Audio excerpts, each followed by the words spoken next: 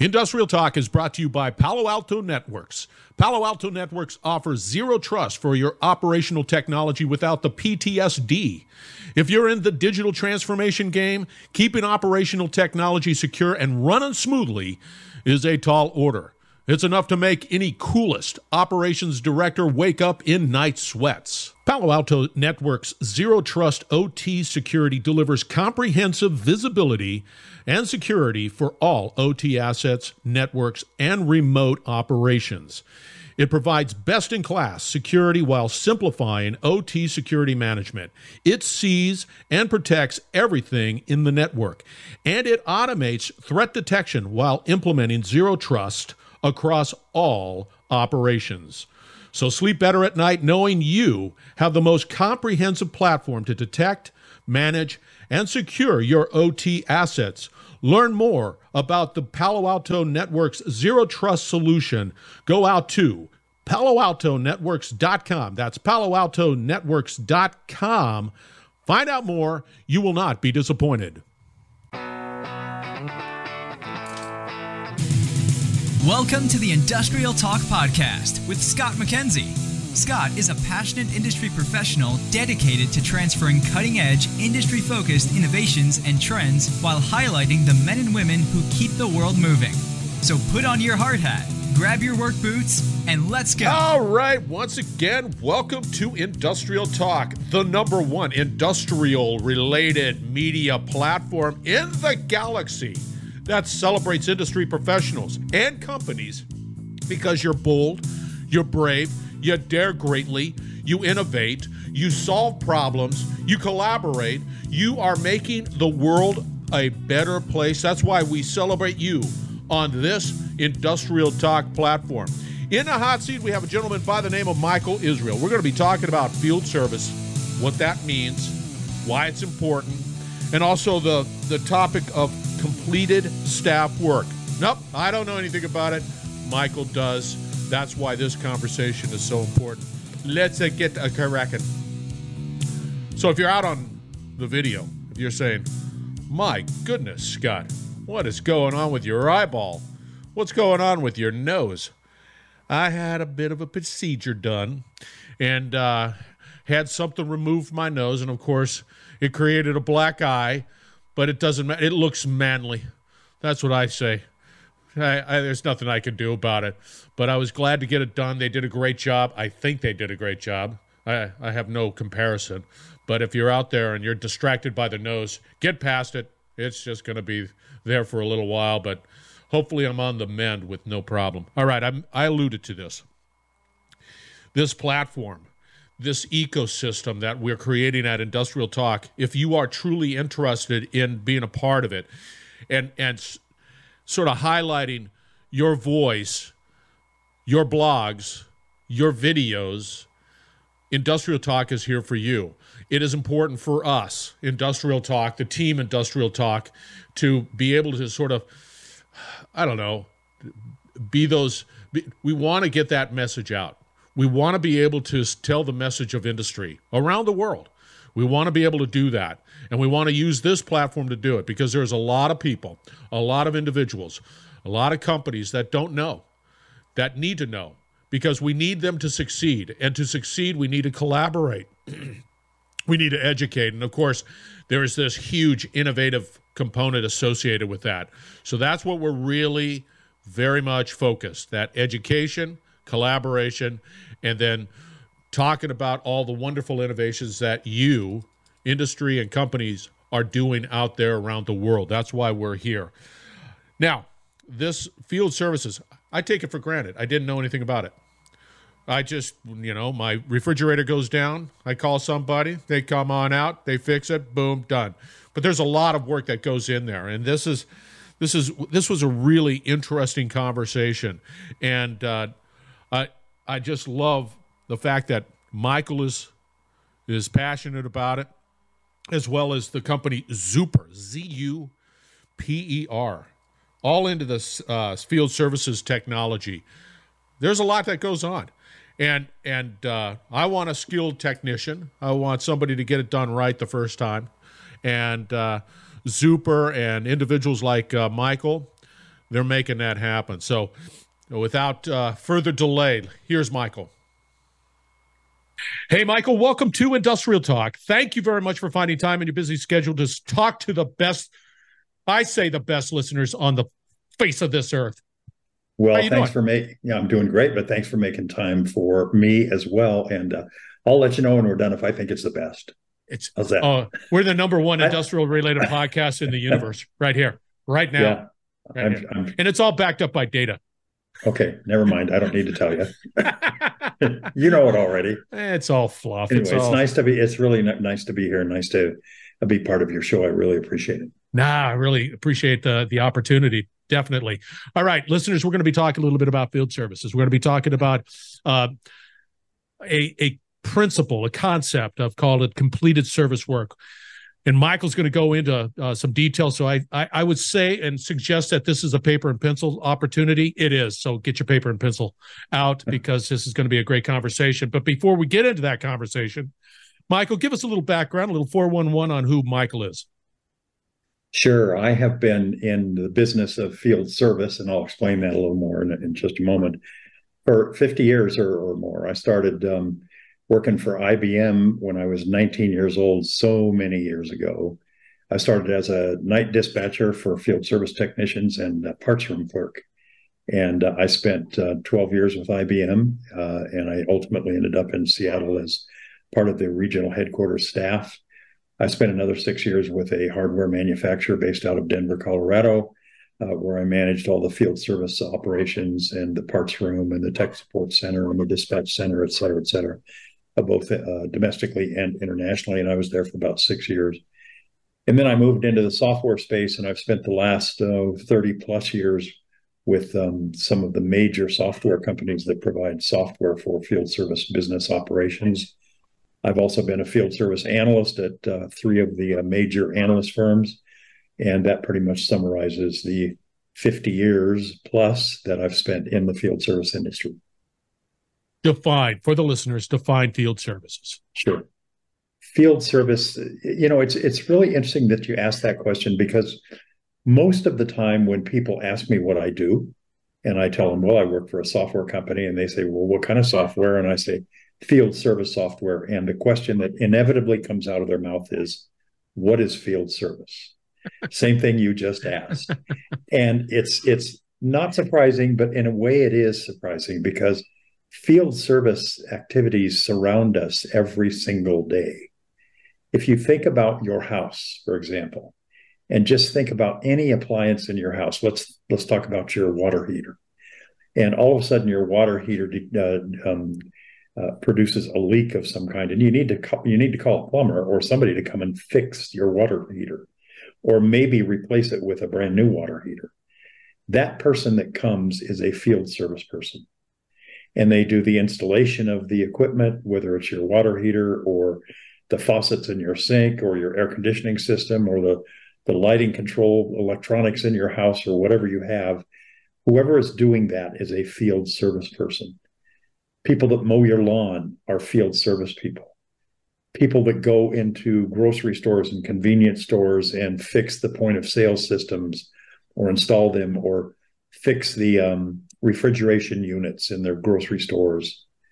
People that go into operating rooms and calibrate the MRI equipment and the CT scanners and calibrate and install and repair the robotic surgical arms. Those are all field service people. People that go into clinics and hospital rooms and do something as simple as replenish the hand sanitizer that is in the unit on the wall. Those are field service people. So if you go ahead, I see what's interesting is to ask a question here. No, it's not that. It's a profession that, to a certain extent, we take for granted. Like exactly, like you were saying, that hand sanitizer, it's still full, but it happens. It's pretty cool. Yeah, it happens. It doesn't happen because the nurse changes it. It happens in most cases because there's a company that comes around and resupplies all of that hand sanitizer in all of those units. So, as I said, field service is all around you every day. every time you see a van driving down the road, odds are there's a field service person of some type in that van going somewhere to install something, to fix something, to move it around, to deinstall it and put in a new one. It's probably a field service person to do one of those things. I have to ask the question about Zuper, which is the company that you work with. They have the technology or the platform to be able to properly manage, because it would seem to me there is the potential for field services to be like herding cats. If there's a lot of things going on, and I would imagine that it requires a pretty robust system to be able to manage that activity. Yeah, you're exactly right. And let me give you an example of how things have progressed over the past 5 or 6 decades that I've been in the business. As I mentioned, I started out as a parts room clerk and a night dispatcher. And when one of the field service technicians, we called them field engineers back in those days, and a lot of places still do refer to them as field engineers. When one of them came to the window in the parts room and asked for a part, in order for me to find the part, I had to go to a tub file. And if anybody's as old as you and I are, they'll remember tub files. And I had to pull out the card that had the part number on it that I was looking for. And it would tell me which bin, which row, which bin, and which slot in the bin the part would be in. So I'd go to that row, to that bin, that slot in that bin. I'd pull the part. Then I'd go back to the tub file, pull the card out, mark down that I took one, and I'd adjust the on-hand quantity then from 12 to 11 or 10 to 9, whatever the number was. That was all a manual process, obviously. When I needed to dispatch a technician in the evening to go repair something, I didn't have any software to look at to tell me who was available. I had a paper list that told me who's working the night shift tonight. And then I had kind of a checklist that said if they were available or if they were at some other customer. And I had to manually update those things.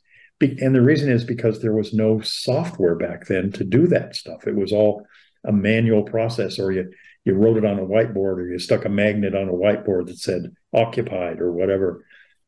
It's changed so dramatically because now there's software that manages all of that. If an order comes through in a parts room that says a technician, John Doe, needs a part, it will not only it pop up on the screen or print out a sheet that says, here's the part number, here's exactly where it is, here's how many we're supposed to have on hand. And when you issue it to the technician, you go to the window, physically hand it to him, and then update your laptop or your handheld device that says, I gave John part number 1, 2, 3. Now, all of a sudden, the inventory balance shown in the software is -1. So if I had 10, now I got 9. It's all automatic. And as far as assigning and dispatching the technicians, we instantly can see which technicians are available. Are they working today, or are they off shift? Do they work the weekends, or don't they? What are they doing at this very moment? Are they available, or are they at a customer site? And if so, how long have they been there, and when are they expected to finish? Because we know with the software that, based upon the type of service call that it is, that typically takes 45 minutes or 2 hours or 3 days or whatever it is. So we can have a pretty accurate estimate of when that technician is going to be available for the next call. See, and what's interesting is that how you're driving the inefficiencies out of that process. Exactly. Because way back when they used to do it manually, it just has an innate sense of inefficiencies just because it is what it is. Now you're driving that inefficiency out with clarity into seeing where everybody's at and what's happening, I guess, for lack of a better term. Yeah. Not only where everybody's at, but what's out there in the future that needs to be taken care of. And who's the most likely person that is going to be able to do that? Do they, what kind of skills are needed to go to the next job? That's how far away are they from the next job? Yeah. So the software today can look at all of that data, analyze it, and can actually produce an ideal route for a technician. It says, okay, instead of driving from the east end of the city to the west end of the city, and then back to the east end of the city, now we can automatically create a route that says, when you finish job in the east end of the city, go to the next one in the west end of the city, then go to the next one in the west end of the city, whatever one I didn't mention the first time, then back to the south end of the city. And then finally, when I'm done, send me back to the office or send me back to my home.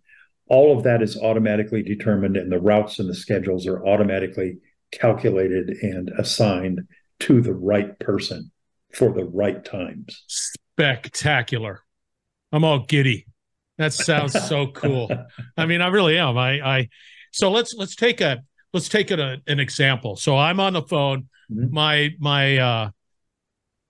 My refrigerator is down for whatever reason. Call goes out.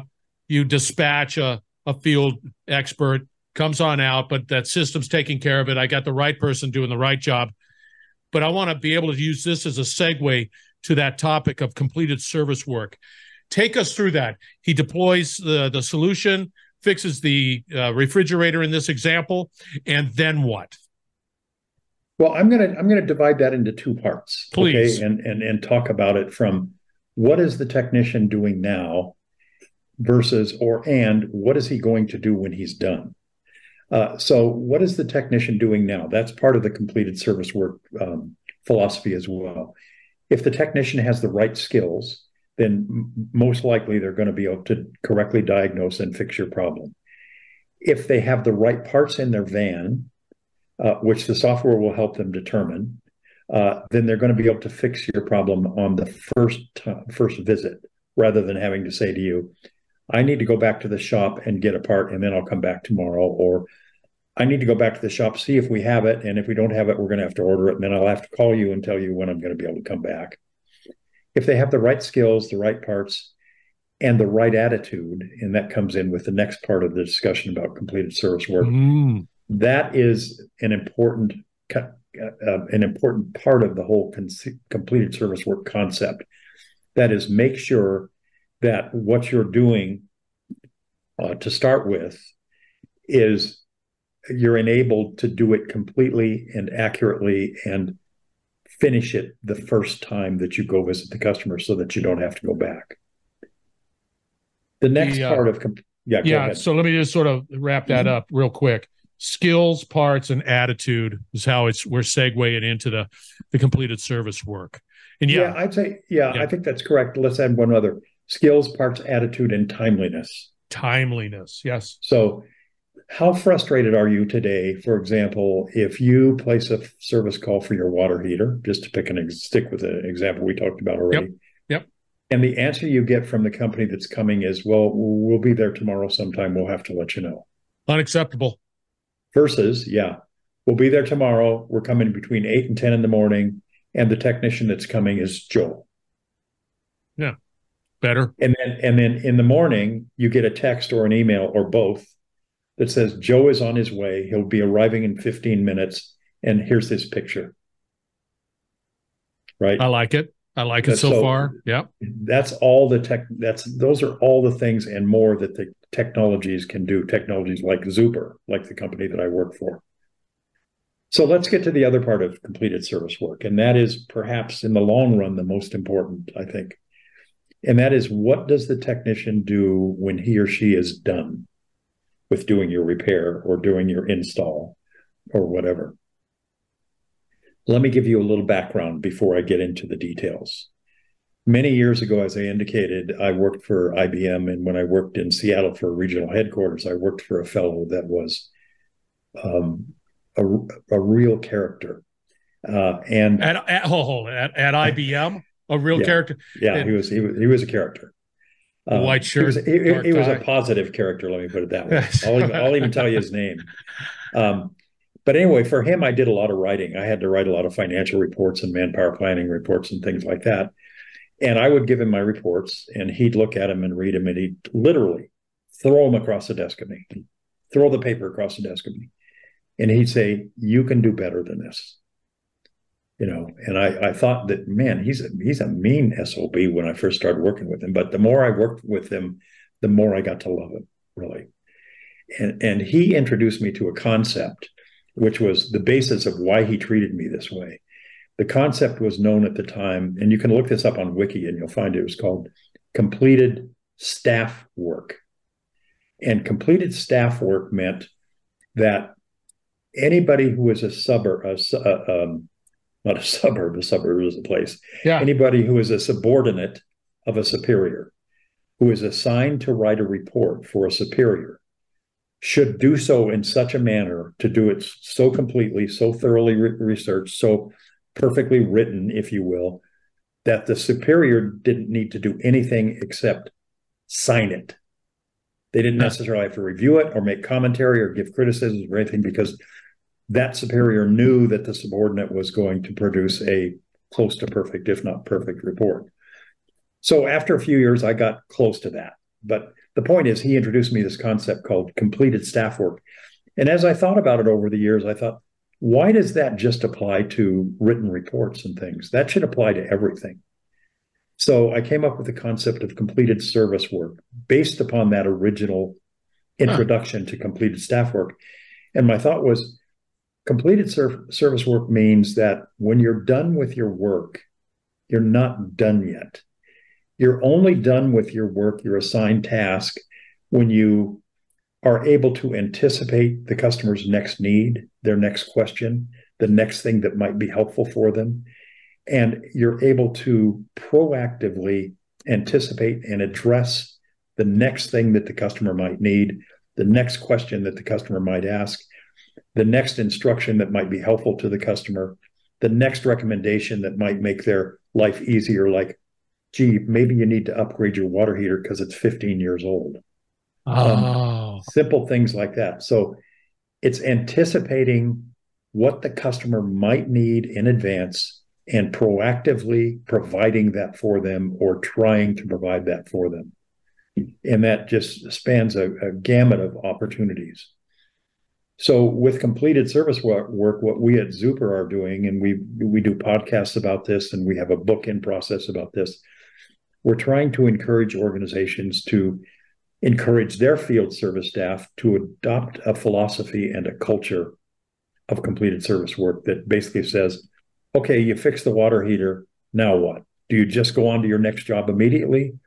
Or do you think about what might help the customer? Or do you ask the customer, is there anything else I can do for you? Is there any additional questions I can provide? Any the answers to any additional information I can provide for you? That is completed service work. And that, in the long run, cements a much closer relationships with your customer than just doing the work. And if you cement a much closer relationship with your customers, number of wonderful things happen. They're going to stay with you. They're not going to look for competitive solutions, because they're happy, more than happy with what you do for them. If they stay with you, they're going to spend more money over the long haul. If they're going to buy a new water heater, guess who they're going to buy it from? Not from somebody that just came in and did the work, rather from somebody that came in and acted as a true caring partner for them. And they're also going to give positive referrals to their friends, their neighbors, their business associates. And you're going to get some revenue out of those referrals that you otherwise would not have gotten. Do you require that field service technician to update the system with that information, saying, yes, I had this conversation with Scott. I recommended that the water heater is looking like it's on its last legs. They decided whatever, but I said, okay, you can do. Does that information ever make it to the system itself? Well, that's a great question. And the answer is yes, it can. To say yes, does it always? Is it required? No, not necessarily. One of the advantages of the software systems that are available, including Zuper today, is that you can make that information required. In Zuper, for example, we can make checklists, or you can refer to them as inspection lists as well, where we can say to the technician on site, think of it as an inspection. If you're doing the water heater, make sure you inspect the anode rod, for example, and the pilot light, et cetera. And if you want to also make sure that the technician asks some specific questions, you can put those in the checklist and you can make them required. So, like, did you ask the customer the last time they had their water heater inspected? Did you ask them when the last time was they had the water heater flushed? Those kinds of things. And you can, if you want, you don't have to, but if you want, using the software, you can make those kinds of questions absolutely required, so the technician can't finish his work on the work order or the job unless he answers those questions. Man, now I'm all of a sudden thinking about my water heater. Going over there like, oh So my God. we can switch to air conditioner if you like. It's No, even a don't little even more do that. complex. Yeah, it's like, oh my I'm gosh.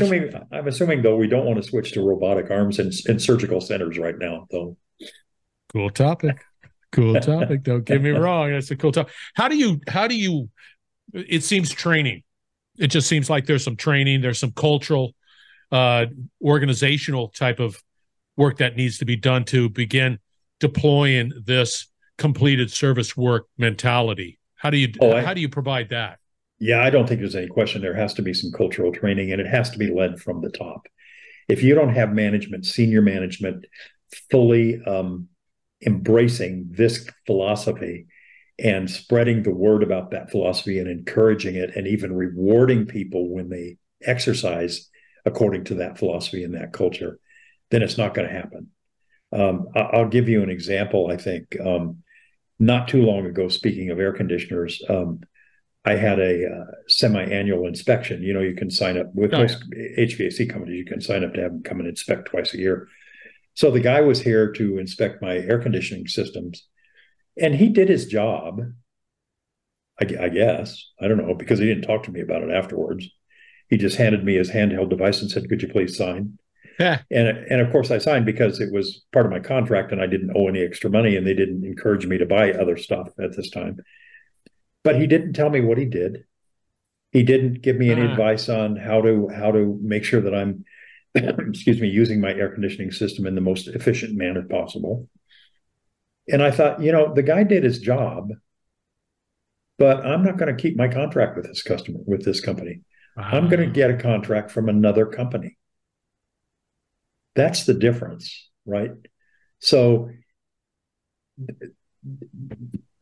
don't know how to further explain it. No, he did an adequate job, yeah. But he didn't finish anything having to do with completed service work. See, we've all experienced that. Yeah. You'd be lying if you said you never have, because I know that you have. I'm pointing at you people out there in the video. We've all experienced it, where there's a noticeable difference of somebody providing services that go that extra mile, that talk about, hey, this, that, and the other thing. I did this. I cleaned this out. This was good. This looks fine. You get a little weak here, whatever the details associated with that, versus somebody that just comes in, flies in, flies out. And it just seems to me that if I was the owner of a company that provided field service solutions, I would require that, because it's bottom line value. It creates that customer stickiness that's so valuable, right? Yeah, exactly. And to answer, I think the other part of the question you asked is, how do you encourage that? And I talked about it's got to be from the top. It's got to be in the DNA. And if people aren't exercising it, aren't acting according to that philosophy, then they need to be educated, and they need to be shown examples of how it works and what are the consequences of when it works. And I think companies can capture that information, and they need to be and they need to be shown examples or explained examples about when it doesn't work. And I think if they can put in some kind of recognition rewards that are presented to people occasionally because they exhibit that philosophy consistently, I think that's really important. Then that serves as an encouragement for the rest of the team. What's interesting? Yeah, go ahead, please. No. What's interesting to me is that what you're talking about, that going above and beyond, asking the right questions, showing that you care. I think that's applicable to not just field service. It's applicable to business in general, industry in general. Yeah, for sure. Yeah. I mean, come on, it makes sense. Yeah, right. I mean, it just does. Yeah. There's no question about that. And I think you used the right terminology. You said showing that you care. Yeah. Show empathy, right? How would you like to be treated as the customer if you were on the receiving end of that service? Yeah. Would you like to have somebody take an extra minute with you, or 2 minutes or whatever, to help you understand better how to get better productivity and usage out of your product, out of your air conditioning system, whatever? Or would you rather have somebody come and just do what they need to do and then say bye-bye? I think the answer for most people is absolutely clear. I give you, and you know what the other thing is? There's an upside for the technician as well. When they're doing this and they're seeing that their customers are almost always, and I mean, certainly you can't please everybody all the time, but if you exercise in that manner, you exercise your duties in that manner, the vast majority of the time you're going to see your customers smile. They're going to be grateful. They might even hand you a tip. And for the technicians, I think that engenders a sense of pride and a sense of value, a sense of worth. And if they have pride in their work, they have a sense of value, they have a sense of that they're contributing something valuable to the company, they're not likely to leave. Right? No. They're not going to be hunting around frequently for a job that pays 10 cents an hour more or whatever. So there's an upside all across the board for the customers, for the technicians, and for the companies. Well, you're hitting on all cylinders. I really can appreciate this completed service work. I definitely have admiration for the field service technicians. It's not easy work. It's challenging. They deal with personalities like me. If my air conditioning is out, I'm not the nicest individuals. I'd like to consider myself being nice, but I'm hot, I'm miserable, and you know, and God bless them because it's excellent work. Michael, how do they get a hold of you? They're saying, I want to know more about Zuper and just all of you coming out with a book. How do they get a hold of you? Yeah, sure. And thanks for mentioning the book. We hope to have that out sometime first quarter of next year. Oh. And just for people's information, the title, we think, will be Completed Service Work, The Path to Sustained Customer Loyalty. Yeah. So there's a plug before the book is even published. So thanks for that opportunity. Anyway, they can get a hold of me in a couple ways. One, you can look me up on LinkedIn, Michael Israel. I always caution people, there's a very famous artist named Michael Israel. That is not me. So you might have to scroll down a page or two to find me. You can reach me through Zuper. My Zuper email address is Michael, Michael, at Zuper, ZUPER.co. So it's .co, not .com. Oh. I always want to point that out. A little zinger in there.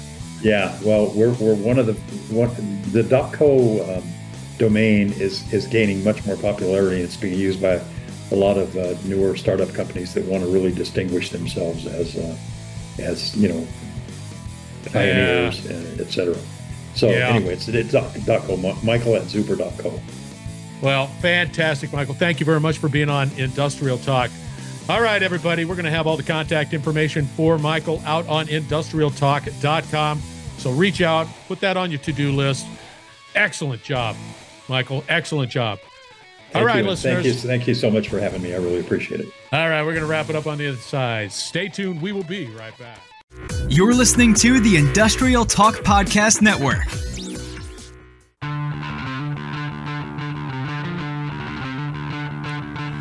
That was a great conversation. Enjoyed that conversation with Michael. Company is Zuper. The gentleman, again, is Michael Israel.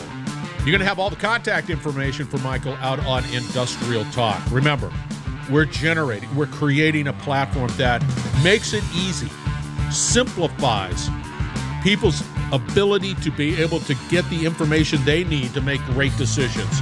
And you, industry professionals, you, companies, are leading the way, and you are at the heart of what we're trying to do here at Industrial Talk, because we want to educate, gotta educate. We want to collaborate, we need to collaborate, and definitely innovation is a big part of that, and the only way you're going to do that is that you educate and collaborate. That's exactly what has to happen. So that's what Industrial Talk is all about. We're going to have more great conversations, as you always know. Be bold, be brave. Dare greatly. Hang out with me, and let's change the world together. We're going to have another great conversation shortly, so stay tuned. We will be